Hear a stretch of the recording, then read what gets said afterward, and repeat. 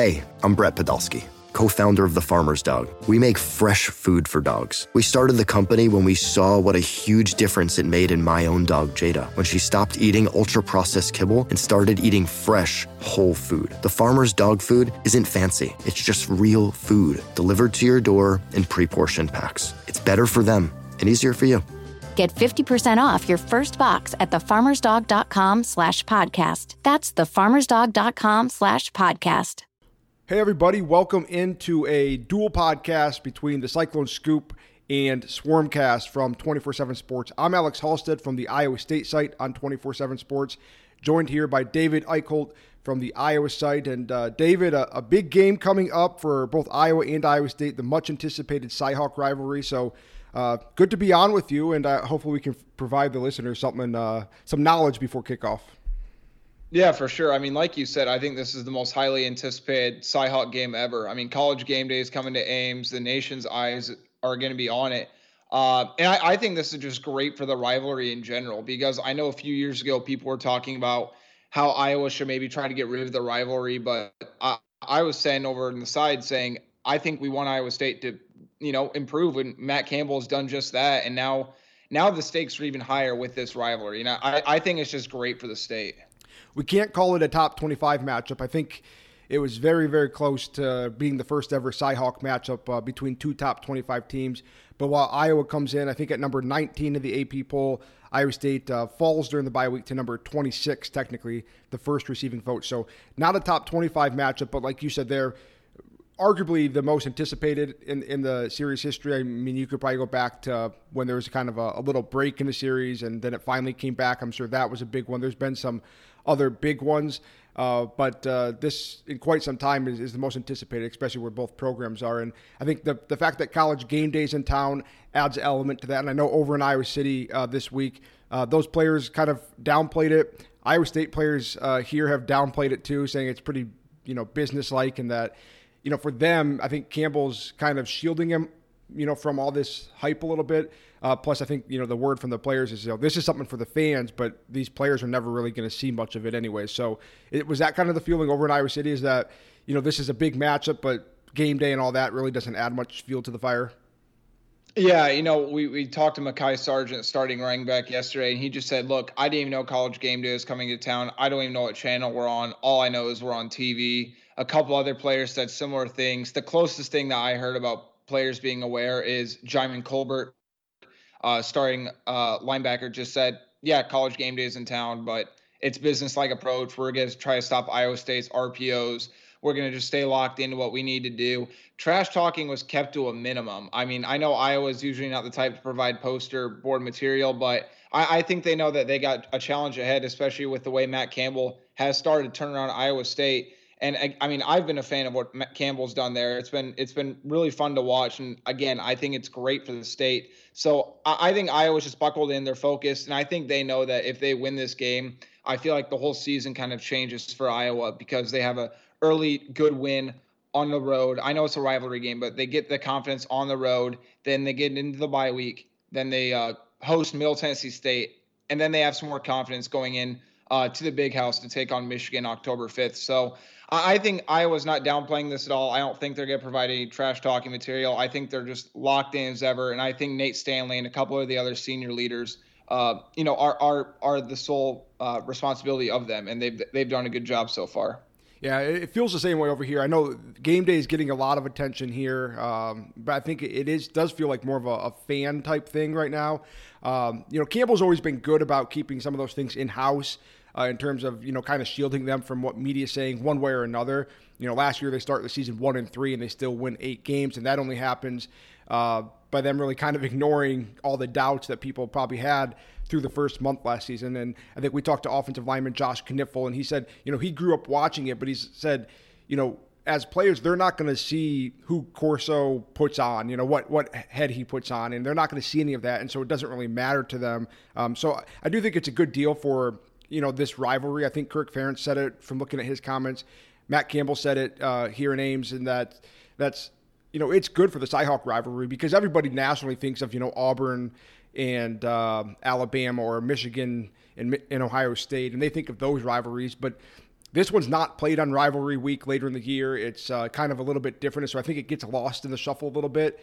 So I think it's good from that sense, but like you said, I don't think it really affects either team because I think this game's already kind of hyped for a lot of different reasons. One, because of what you mentioned, I think it's an important game for the direction of where Iowa's season goes.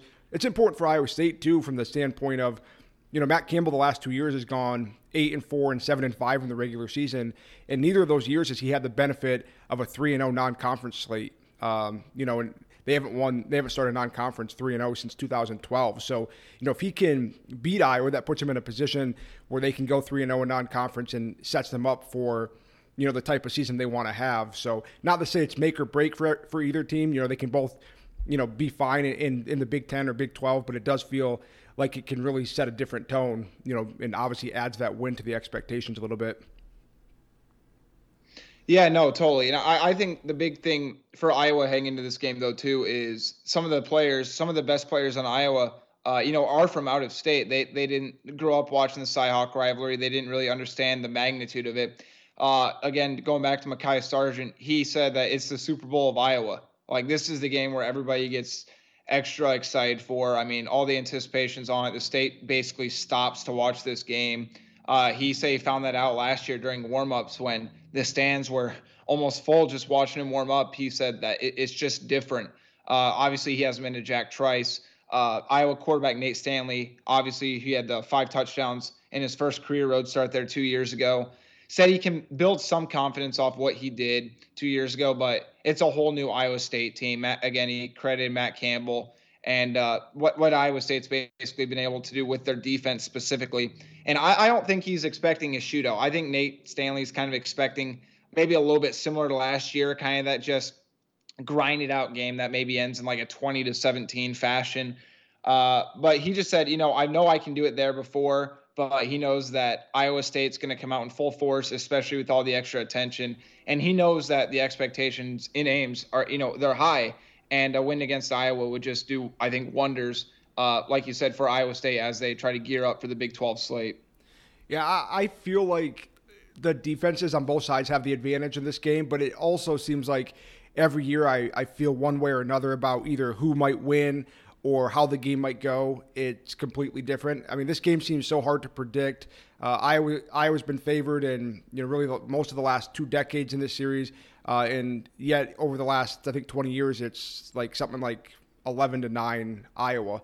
And so this game kind of goes either way, whether someone's a major favorite or an underdog. Right now, I think it's trending towards Iowa being a 2.5-point favorite in this game. It'll probably end up around 2.5 or 3 points in Iowa's favor in terms of Las Vegas, and I guess now in Iowa with people being able to bet, but it doesn't seem like that really matters much in this game, and so I feel like it's going to be this defensive game, but then I can't be shocked if something like 2017 happens and it's this big shootout, because I think back in 2017 I probably felt the same way. If I remember right, I thought it was going to be a lower scoring game, and then that happened. So it's so hard to predict this game, but do you agree that, you think it's going to be a defensive game? Maybe. And like you said, I almost wouldn't be shocked if it was a shootout. I'm really interested to see how Iowa State plays defensively against Iowa, because this Iowa team, just watching them play, the players downplayed it when I asked them. The coordinators have as well, but this Iowa offense just looks different than it has in past years. The most amazing stat to me was I was looking just through the numbers against last week when they played Rutgers. Iowa only targeted tight ends twice, and they didn't have a reception, yet Iowa scored 30 points despite having horrible field position. First of all, because the Rutgers punter would get my Heisman vote after what he did last week. It was the most amazing punting display I've ever seen. Just not the Big Ten special teams player of the week. Yeah, the Big Ten tweet got ratioed by Iowa fans saying, "Are you kidding me?" But yeah, Iowa's thrown 6 touchdowns to wide receivers through 2 games this year. They only threw 10 total touchdowns to wide receivers last year. The Iowa offense just looks different. So I'm interested to see how Iowa State plays Iowa's opposed that they have in past years. So I think if Iowa gets their game going through the air and Brock Purdy gets protection, and if Iowa can't defend the RPO and a guy like Breece Hall steps up, by the way, Breece Hall is going to be a really good player, I think, in the future. He's going to get a taste of the rivalry this weekend. But like you said, I wouldn't be shocked if they get the RPOs going and Nate Stanley can start hitting those deep passes. I mean, we could see a 40-38 type shootout. Yeah, that's the thing is, I think both teams are going to go in with the game plan of playing a lower possession game, grinded out game. I think both coaches, Matt Campbell, I know in the Big 12 it's this spread out and everyone from afar thinks it's this high scoring league, and it is. But Campbell has really liked to play some of these lower possession games. They've played like 8 possession type games with TCU and stuff. And it seems like, obviously Iowa I think is similar in that regard. Whereas I think both Ferentz and Campbell probably will enter this game wanting to play a lower possession game, but if a team takes a shot and it puts a game in a certain situation, it feels like both teams could really open up their offense. So it does feel like it could start that way where, maybe it does look like a defensive game, but a few things can all of a sudden open up both playbooks, and that's what's going to be interesting. Before we get into maybe some of the matchups and stuff, do you want to maybe for both sides, I mean, people listening over on the Swarmcast probably are very familiar with this, but over on the Cyclone Scoop side, they maybe not as familiar with what Iowa's done so far. What have you learned about the Iowa team through 2 games, and what do you think the biggest questions are that you still have about them as they make their way through non-conference play? Yeah, I think the thing is right now, again, it's not against great competition, Miami, Ohio, even though they've been, relatively toward the top in MAC and defense, and against Rutgers, and, Rutgers is in the Big Ten, I guess, but Iowa's been able to run the football more effectively this year. I think that was the number one thing going into spring practice and into fall camp was they need to be able to run the football better, because 3.95 yards per carry does not lead to success in Iowa. They've been able to do that. Mekhi Sargent has learned to become a bit more of a receiving threat. The biggest thing also I've learned is Nate Stanley's learned how to settle down. I asked him post game how he's been able to take pressure off himself. And he just said, last year I tried to make too many plays. I put too much pressure on myself. I need to play within my role because I have guys around me that know how to contribute and can contribute. Because like I said, last year, Nate Stanley only had 1 touchdown through 2 games. He's already got 6 through two games with no interceptions and no passes that should have been intercepted. So his decision-making has been better. I've also learned the Iowa offensive line has been pretty stellar despite Alaric Jackson going, but I'm interested to see how they do against, Marcel Spears Jr., against Ray Lima, redshirt freshman Tyler Linderbaum's going to get a huge test with Lima. The other thing I've learned is Iowa's secondary is still capable of getting a lot of interceptions, but they are awfully thin right now. And I'm interested to see if Iowa State's really going to attack them over the top. I know they didn't do that against Northern Iowa, but with Iowa starting free safety out and at least 3 of the top 6 defensive backs out against Iowa State, and could be 4 of the top 6 defensive backs out, I wouldn't be surprised if, Matt Campbell really does open up that playbook and tries to go deep. But Iowa's wide receivers are better. The run game's getting more established, but I still think there are some questions, kind of in that secondary and a little bit at linebacker if Iowa's going to play that 4-2-5 defense, which they did a lot last year. That really sparked their comeback after the Wisconsin loss. So, or if Iowa's just going to stick with their traditional 4-3. Yeah, the receiver piece that you mentioned is one of the things that Matt Campbell brought up when talking to us, to open the week, is that he thinks this is the most, I think he said, athletic or talented receiver group that they've had, that he's seen. I think he's seen some Iowa teams, he said, back to when he was in the MAC at Toledo, because they would prepare for other MAC teams and they'd be going through film, and Iowa has traditionally played a MAC team in non-conference. And so he's seen them even before Iowa State, but especially at his time at Iowa State, that's what stood out to him as just the athleticism that those receivers have. I think Iowa, obviously in recent years, has been thought of as the tight end team with, TJ Hawkinson and Noah Fant. And so maybe the receivers get lost in the mix a little bit. And I know Nick Easley was good last year, but it just seems like they're a lot more athletic and capable there. So I think that's the thing that stood out to Campbell a little bit offensively for them. And it's what's going to be interesting because, so far, like you said, the tight ends haven't really been involved very much this year, right? So it's a lot more been based on that run game and those receivers. Knowing how to speak and understand a new language can be an invaluable tool when traveling, meeting new friends, or just even to master a new skill. But it's not always simple when you're bogged down by textbooks and structure classes. That's why so many people trust Rosetta Stone. Rosetta Stone is the most trusted language learning program, available on desktop or as an app. It truly immerses you in the language you want to learn, like Spanish, French, Italian, Chinese, and more. You won't just be studying English translations. The Rosetta Stone intuitive process helps you pick up a language naturally, first with words, then phrases, then sentences. Don't put off learning that language. There's no better time than right now to get started. For a very limited time, listeners can get Rosetta Stone's lifetime membership for 50% off. Visit rosettastone.com/rs10. That's 50% off unlimited access to 25 language courses for the rest of your life. Redeem your 50% off at rosettastone.com/rs10 today.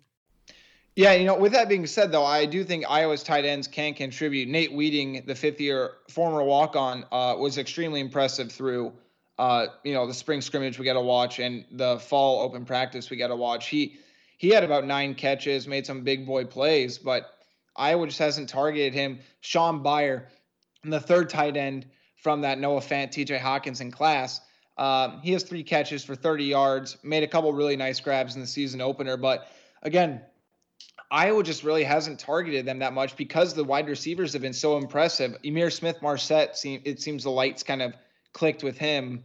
And I know he's excited about getting back to Ames because that's kind of where his career took off, was in that game after that triple overtime catch. Brandon Smith he just draws a ton of pass interferences. Tyrone Tracy, Nico Reganey have been great route runners, and they're starting to kind of get together.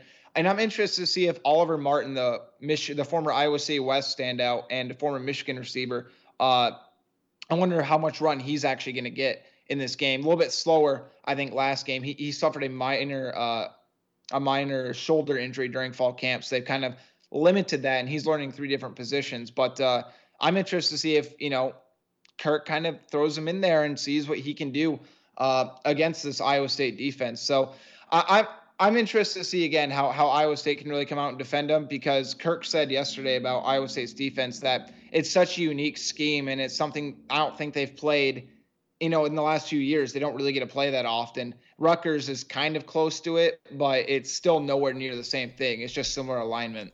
Yeah, that's what makes this game so interesting is I think both teams face another team that is a lot different than maybe what they get in conference play. Iowa State, they're going to see a 4-man front, obviously, in conference play, but, the Big 12 is shifting a lot more to these spaced-out defenses, and it sounds like last week Iowa was a lot more 4-3 than some of that three-man front that I know they've practiced or done at times. So I think just the contrasting styles a little bit or them seeing something new makes it unique. But also I think Matt Campbell said that while that's the case, maybe since they play each other every year, they kind of know what each other wants to do. And so neither coach has really changed what they want to do. So, now going on 4 years of the same Iowa State staff going against them, they both know each other pretty well at the same time. So that's what makes it really interesting. And I think the point that Ferentz made, I guess, can lead to me rounding up what Iowa State might look like is these early season games make it so hard because, you look at Iowa State, they've only played 1 game, then a bye. So I don't think we know here, covering Iowa State, what to expect. Iowa, I think, probably has an idea what to expect in terms of style, but that game was so hard to predict. Iowa State against Northern Iowa, they had 10 drives in regulation. 5 of them got across midfield but didn't result in points. They missed a field goal at the 13-yard line. They went for it on 4th and 1 and had an incompletion on a flat route on the UNI 41. There were 3 other times they punted from across midfield. So it was such a weird game where the offense actually moved the ball, had almost 400 yards of total offense before overtime, and got across midfield, like I said, a handful of times but didn't score. And so I think there's some positive feelings from Iowa State that, hey, the offense was this close, but it's also a lot of questions. Why wasn't Brock Purdy running? What is Iowa State's offensive line going to look like against a guy like A.J. Epinesa? Can they be efficient enough to put up the points against Iowa? So I think there's a lot of things that people maybe didn't look deep enough into against that UNI game, but also a lot of questions that we just don't know because they went from that game to a bye week. So it really makes this game even more interesting, just that dynamic, I think. Yeah, it's been interesting too to kind of watch people debate is who had the advantage. Was it Iowa State having that early bye and having a week of rest, or was it Iowa for running the getting a second game to kind of help clean up the mistakes? And I've kind of thought about that myself, and I think Iowa had the slight advantage this week. I think if this game took place later in the year, and then I think Iowa State has the advantage. But because of they didn't get that, Iowa State didn't get that second weekend to really try to clean up the things that went wrong against Northern Iowa, and Iowa did. I somehow think I do think that Iowa has a slight advantage with that. But I do want to remind people of this because I think this is getting a tad overblown.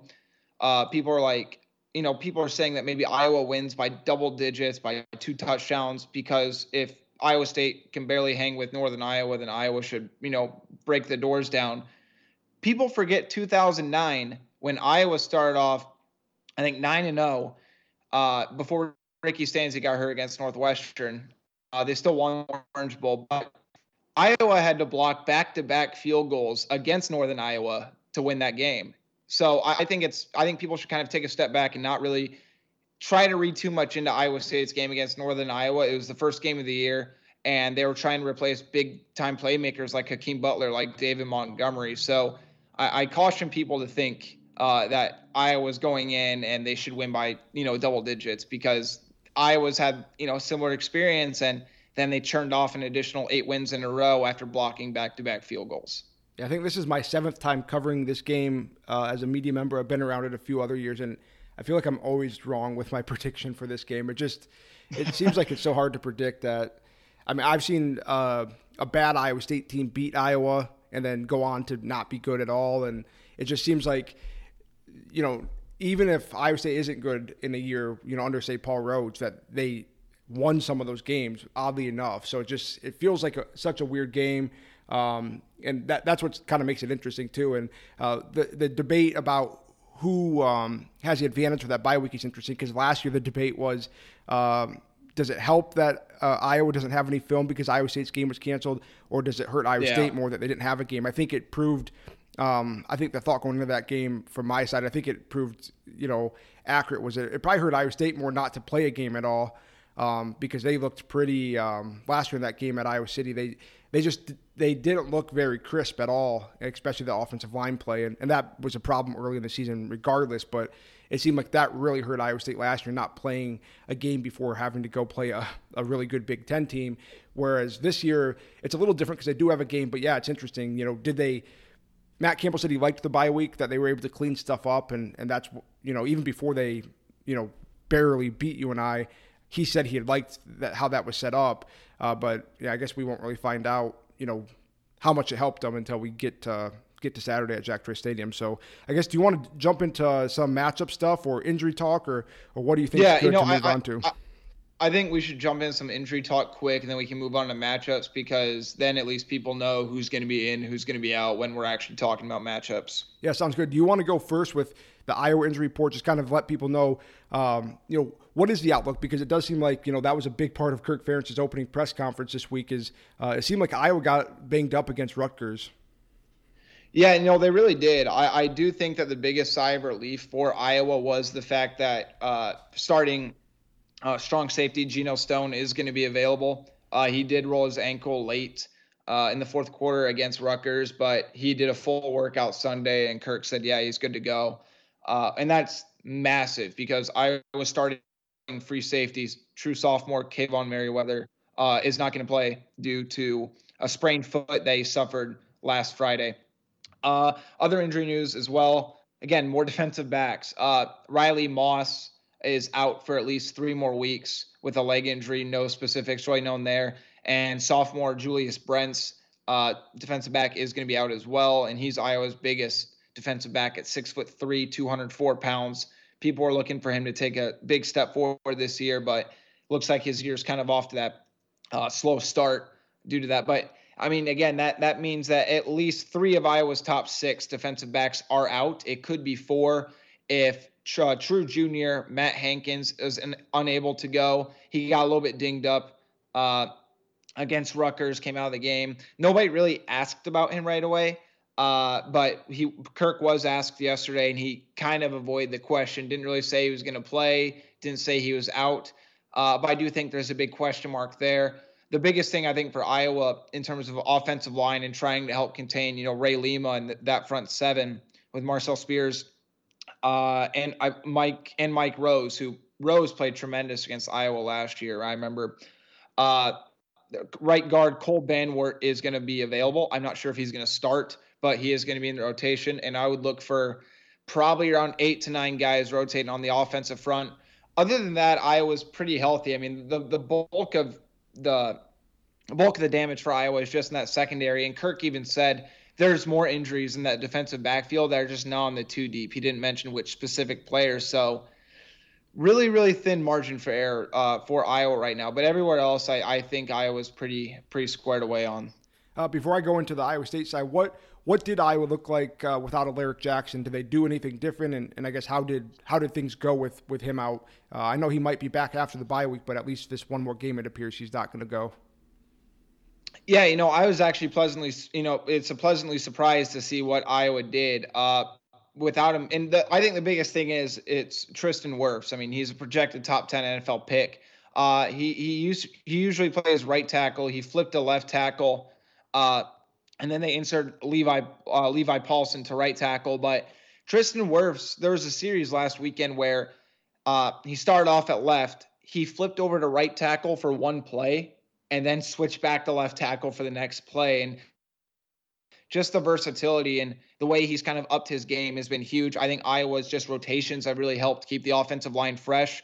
Tyler Linderbaum did get blown up a couple times, but for a redshirt freshman who played defensive tackle until bowl prep last year, it's almost been unbelievable to watch, actually, just the amount of progress he makes, especially with his downfield willingness to go downfield and block, lay out 2 or 3 guys in a play. But Iowa's offensive line looks a lot better than I thought it would, especially, you lose a guy that's a potential first-round draft pick in Alaric Jackson. A couple guys to keep in mind are Levi Paulson, obviously, like I mentioned, Landon Paulson. Cole Banwart is going to get some play, and walk-on Kyler Schott is going to play.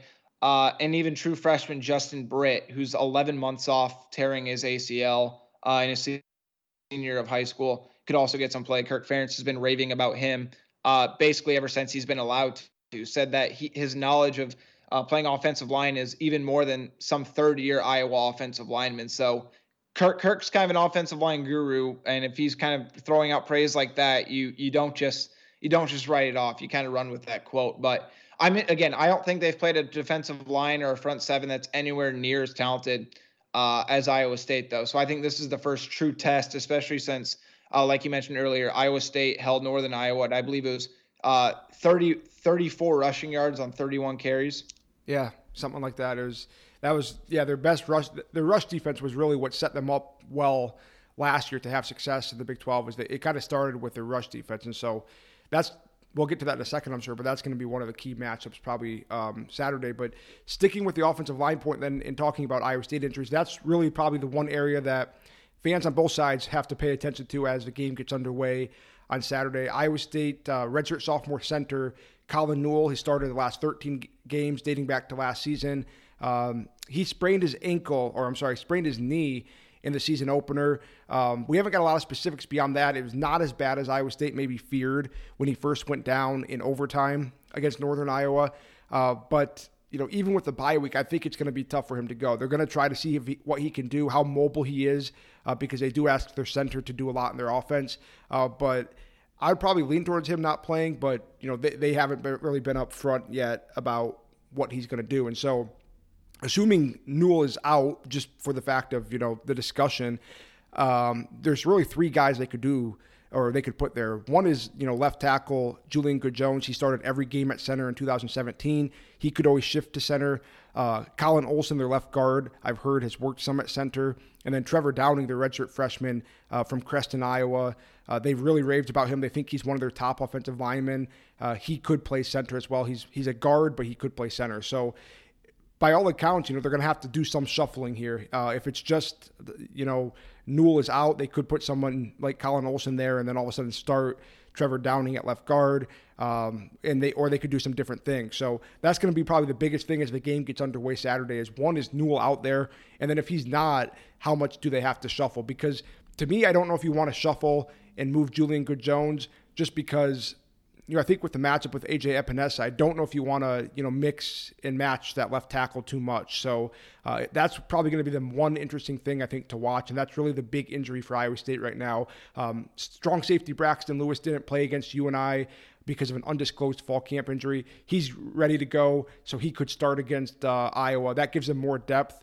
They had Rice graduate transfer Justin Bickham there last week. He missed a few tackles, made some plays, but I think Braxton Lewis, who started all 13 games last year, probably gives them a little bit of an edge over Bickham, at that safety spot. And then other than that, Kene Nwangu, their running back and their kick returner, he entered last game, the season opener, with a banged up or tweaked hamstring. Then he hurt his shoulder in the game, but he practiced last week. He's been practicing this week, and he should be good to go. So for the most part, that's one thing with the bye week. Iowa State has one less game, a few less early season injuries, but that Colin Newell one could be a big injury just because you're talking about your starting center and you're talking about Iowa State's offensive line going against, a really good defensive line, but also that could be one of the key matchups to this game. Yeah, no, for sure. And the biggest thing I was wondering about the Iowa State offensive line is how they're preparing for A.J. Epinesa, because Epinesa has seen so many double teams, even triple teams, but Epinesa only had one tackle during the season opener, but he was arguably Iowa's most disruptive pass rusher. I mean, he was always in the backfield, always putting pressure, didn't get any hits, but last weekend he wanted to kind of remind people like I'm a top 10, top 5 NFL draft prospect for a reason. Despite being double teamed, he had 4 quarterback hurries, a sack, just in the first half, and he also got a hand on McLean Carter, Rutgers quarterback's arm, that made him throw an errant pass that was ultimately intercepted by Jaimin Colbert. So I'm interested to see what Iowa State does. I think that they're going to utilize their tight end to kind of be that second blocker on Epinesa, but don't sleep on Chauncey Golston, the other defensive end on the other side. He's a guy who I think could break through this season. And I'd also look for Cedric Lattimore, who's been really stellar so far through 2 games this season at defensive tackle, along with sophomore Davion Nixon in the middle. So, I mean, Iowa's defensive line hasn't produced the sack numbers that's wanted to see, but they've been constantly getting in opposing backfields. But like you mentioned, Iowa State has a very experienced offensive line, so I'm really excited to be watching the battle in the trenches, because I think one of the biggest things for Iowa and what they're going to kind of game plan, especially with a thin secondary, is they're going to bring the heat on Brock Purdy because he hasn't played in this rivalry, because he's a true sophomore. They're going to try to put a lot of pressure on him and just force him into some mistakes. Yeah, I do think that matchup with Epinesa is probably the big one to watch. I think if Iowa State can protect Brock Purdy and give him time in the pocket. Hiring for your small business? If you're not looking for professionals on LinkedIn, you're looking in the wrong place. That's like looking for your car keys in a fish tank. LinkedIn helps you hire professionals you can't find anywhere else, even those who aren't actively searching for a new job but might be open to the perfect role. In a given month, over 70% of LinkedIn users don't even visit other leading job sites. So start looking in the right place. With LinkedIn, you can hire professionals like a professional. Post your free job on linkedin.com/recommend today.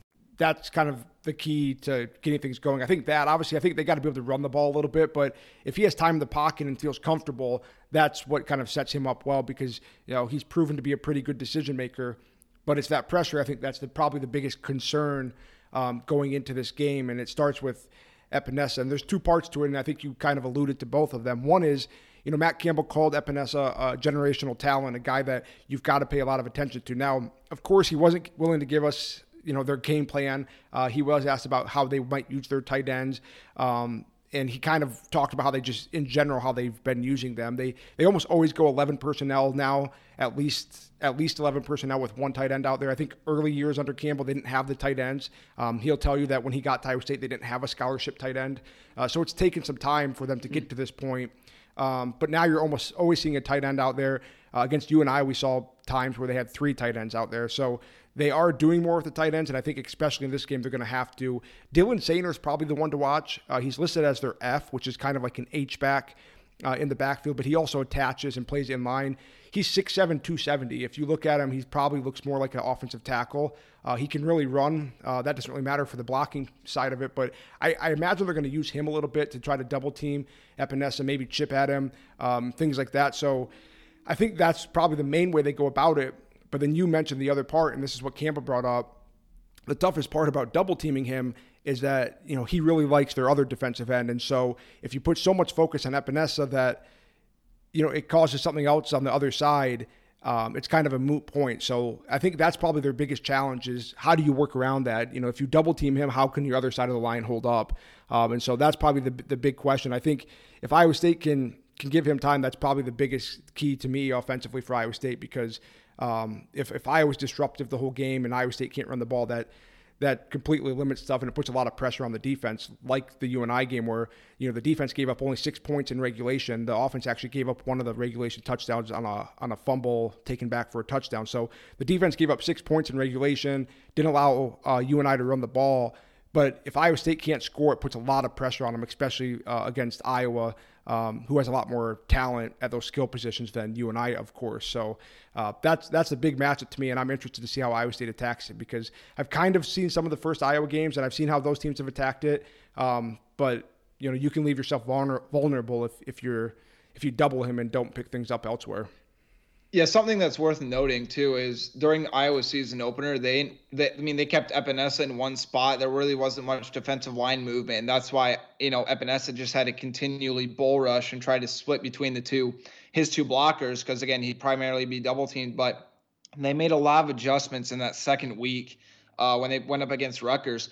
At times they would have Cedric Lattimore or Davion Nixon, like I mentioned, switch and push to that outside right as the ball snapped, and then they had Epenesa run around through the middle. So Nixon and Lattimore absorbed 2 or 3 blockers even, and Epenesa had a free run at the quarterback, and that's a scary sight when you got Epenesa charging full speed at you. So I'm interested to see if Iowa State kind of uses caution when throwing those double teams, and if they look for sort of that kind of bait and switch tactic that Iowa showed against Rutgers, because it wouldn't shock me if Iowa just continued to build off that strategy, especially considering how effective it was last weekend against Rutgers. Yeah, and I think it might also be important for Iowa State to get Purdy out of the pocket a little bit more, to keep Iowa honest a little bit, because he didn't run the ball. That's been the big topic, here in the middle part of the state, is that he didn't run the ball against UNI at all. He got sacked twice, but his one run was a 9-yard touchdown run. That was a scramble late in the game that actually got called back. So officially, he didn't run the ball.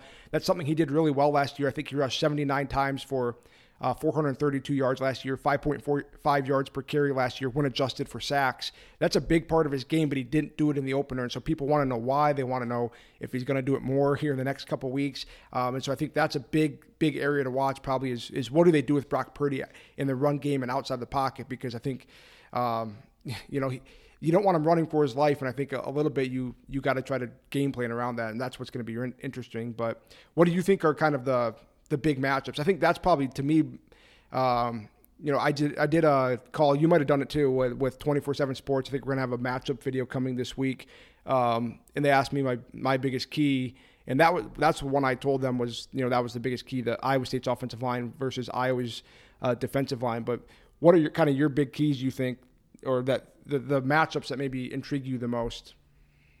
Yeah, I kind of mentioned it earlier, but I think Iowa needs to be able to run the football. Like I mentioned, you and I mentioned earlier, Iowa State's front seven is tremendous. They stopped the run against Northern Iowa.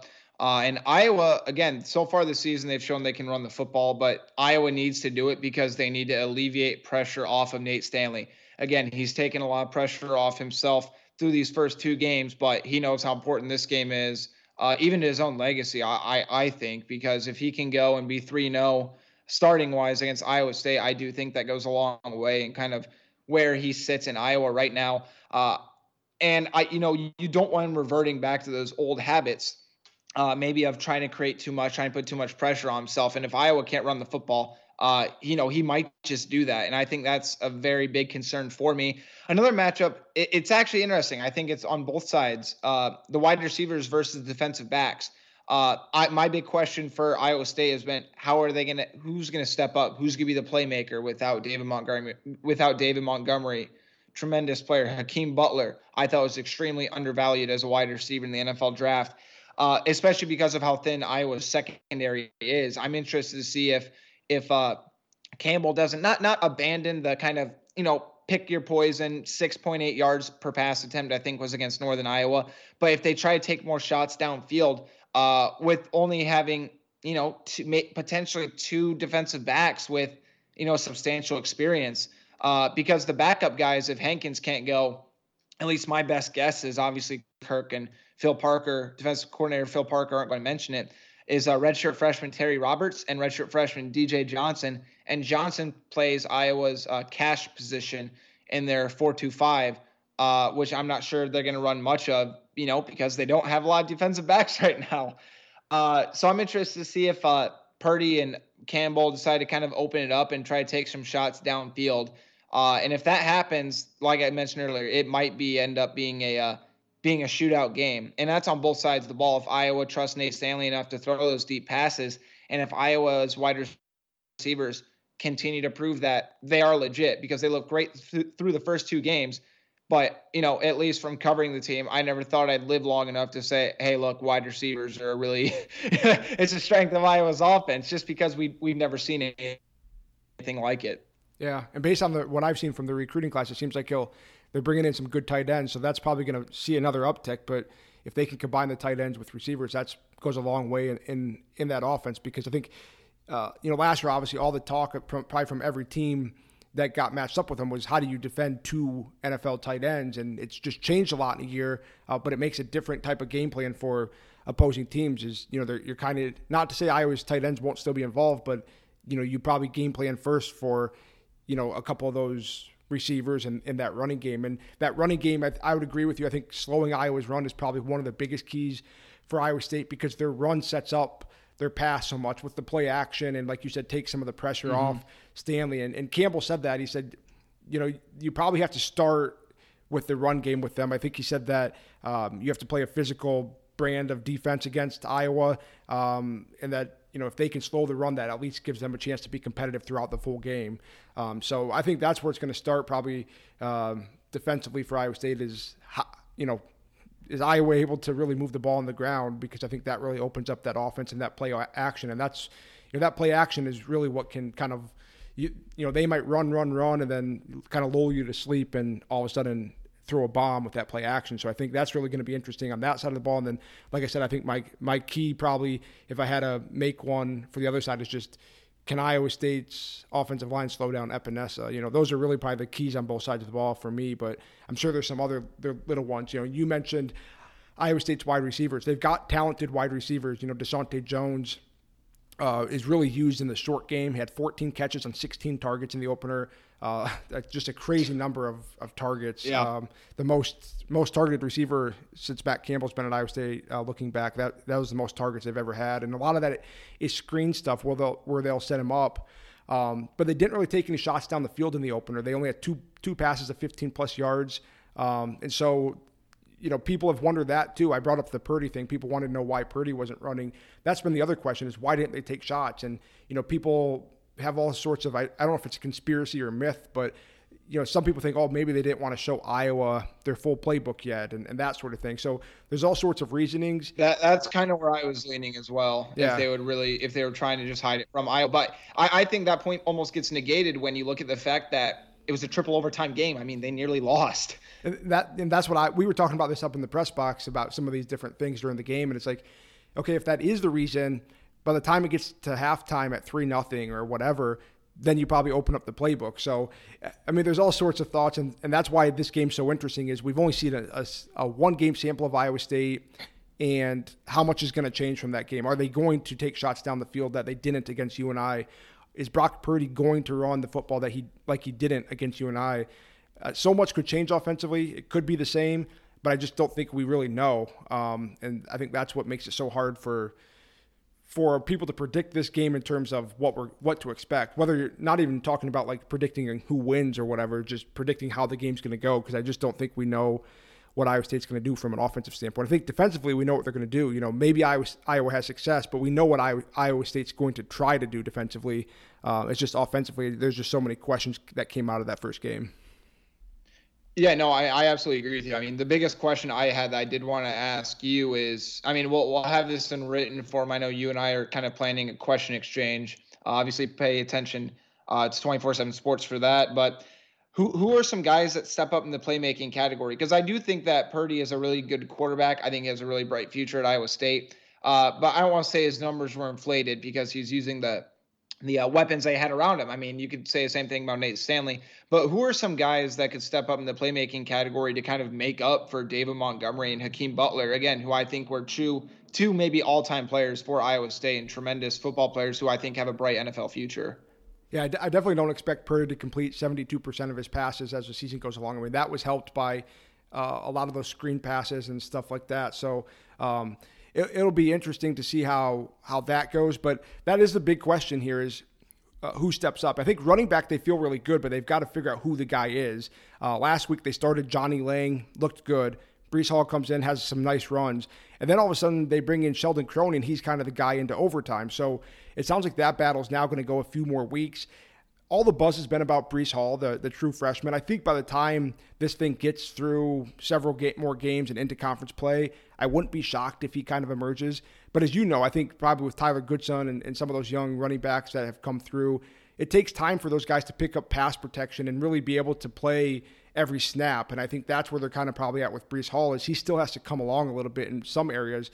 But in terms of a runner, I think they think he's a high-level talent in his future. So I think he's probably the guy that eventually maybe becomes the workhorse, but they're not really willing to say yet. And I think that first game, they had like 3 guys with 40-plus yards, and it's just hard to pinpoint. But at receiver, they really have to have a deep threat step up. Michael Petway had both of their receiving touchdowns. One of his other targets was in the end zone. He seems to be their go-to guy in the end zone. He came from Arkansas, was Arkansas's leading receiver last year on a not very good team and a team without really good quarterback play. So him and Deshaunte Jones were kind of the guys, but I think the 2 guys to watch this week probably would be Tariq Milton. He was their second leading receiver last year, was not really involved in the first game, but he's supposed to be their vertical threat. And then Joe Skates is a guy that I'm really intrigued by, redshirt freshman. He's probably their best receiver just in terms of pure talent, but it's still taking him time to come along. And he was out on the field in week 1, but didn't really get targeted. So it's going to be interesting to see if that changes. But, the one area that I think that could help that receiver position is their tight ends. I think they were targeted a fourth of the time in the opener.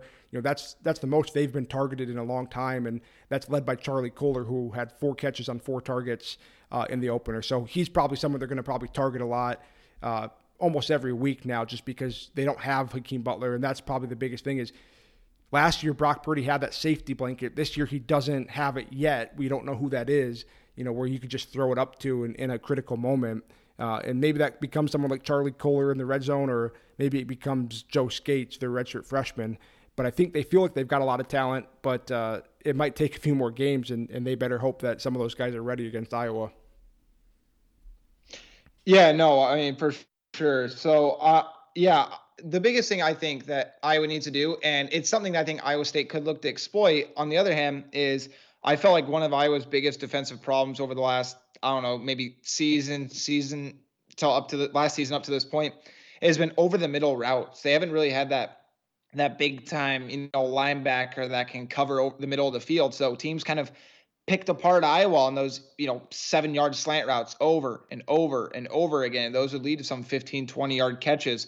So especially looking at just the stat line of Brock Purdy and Deshaunte Jones and a couple other of those guys, I'm thinking, well, if that's what their game plan is against Iowa, that might not be a bad game plan. But I will say Jaimin Colbert, he played safety in high school, came to Iowa thinking he was going to be the next Bob Sanders. About the second weekend, they said, no, you're going to put on 30 pounds and you're going to be like a Christian Kirksey or Anthony Hitchens. So he's done that, and he has a lot of experience, played well against Iowa State last year, specifically in the run. But he has the pass covering ability just from high school. So I'm interested to see how he steps up. But that over the field game, I think screen-wise, Iowa will be okay. But if Iowa State really tries to exploit the medium passes, and they do it consistently, then maybe you're on a play action deep threat, that could spell some trouble, I think, for Iowa. So I'm interested to see what Phil Parker kind of schemes up to kind of retaliate that. Yeah, like I said, only 2 of Purdy's 30 completions were 15-plus yards. They just didn't go down the field much, and that was because they said post-game, they said it again this week, that UNI's game plan was to play really deep. They really played off the ball in terms of their corners and stuff. And so Iowa State, Campbell said Purdy took what they gave him, and maybe Iowa comes with the same game plan, and Iowa State does the same. But I do think even in that, they have to be able to take a few more shots down the field, because you have to have that big play somewhere. It gets to the point where they moved the ball, but then maybe UNI tightened up a little bit when they got across midfield, and that's where some of their troubles came. So, and some of it was self-inflicted. They got to the 8-yard line one time, and Josh Kniffel, the right guard's helmet came off. He kept blocking, and he got a penalty for blocking without a helmet, and that set them back, and they kicked the field goal. They were on their way to score on that drive. They had a blindside block, which is that new rule.